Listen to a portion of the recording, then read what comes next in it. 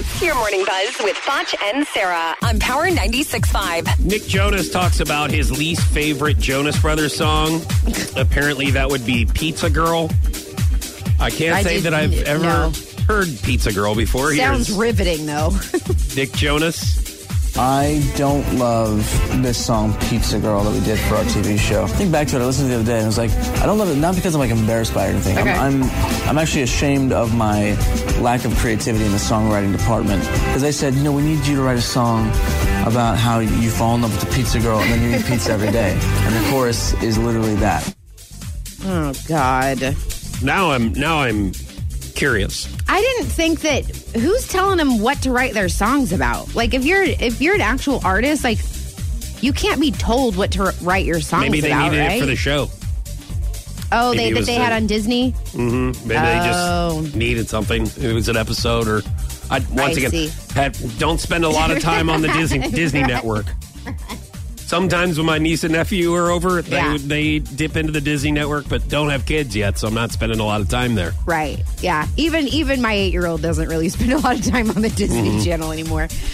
So this sucks. I saw this over the weekend. Jamie Foxx and Katie Holmes have broken up after 6 years of dating. I had no idea that they had been together for 6 years, but apparently... so they broke up several months ago. So since then, they've kind of been on and off. And it's apparently because Jamie is he's partying a lot and he's always in LA. She's in New York. She basically gave him an ultimatum after 6 years and said, either you move to New York, and calm down, or I'm going to end this. And he refused to move to New York. And so now but her friends are basically saying they're afraid that she's going to take him back because Jamie always talks her into taking him back. He knows what to say and how to say it. I mean, he's Jamie Foxx. Can you imagine? But, I mean, okay, in a celebrity relationship, 6 years is like a lifetime. That's a long time. So but it sounds like it's been 6 years of her putting up with... Well, she's been putting up with him partying in L.A. But still, that's like a good run.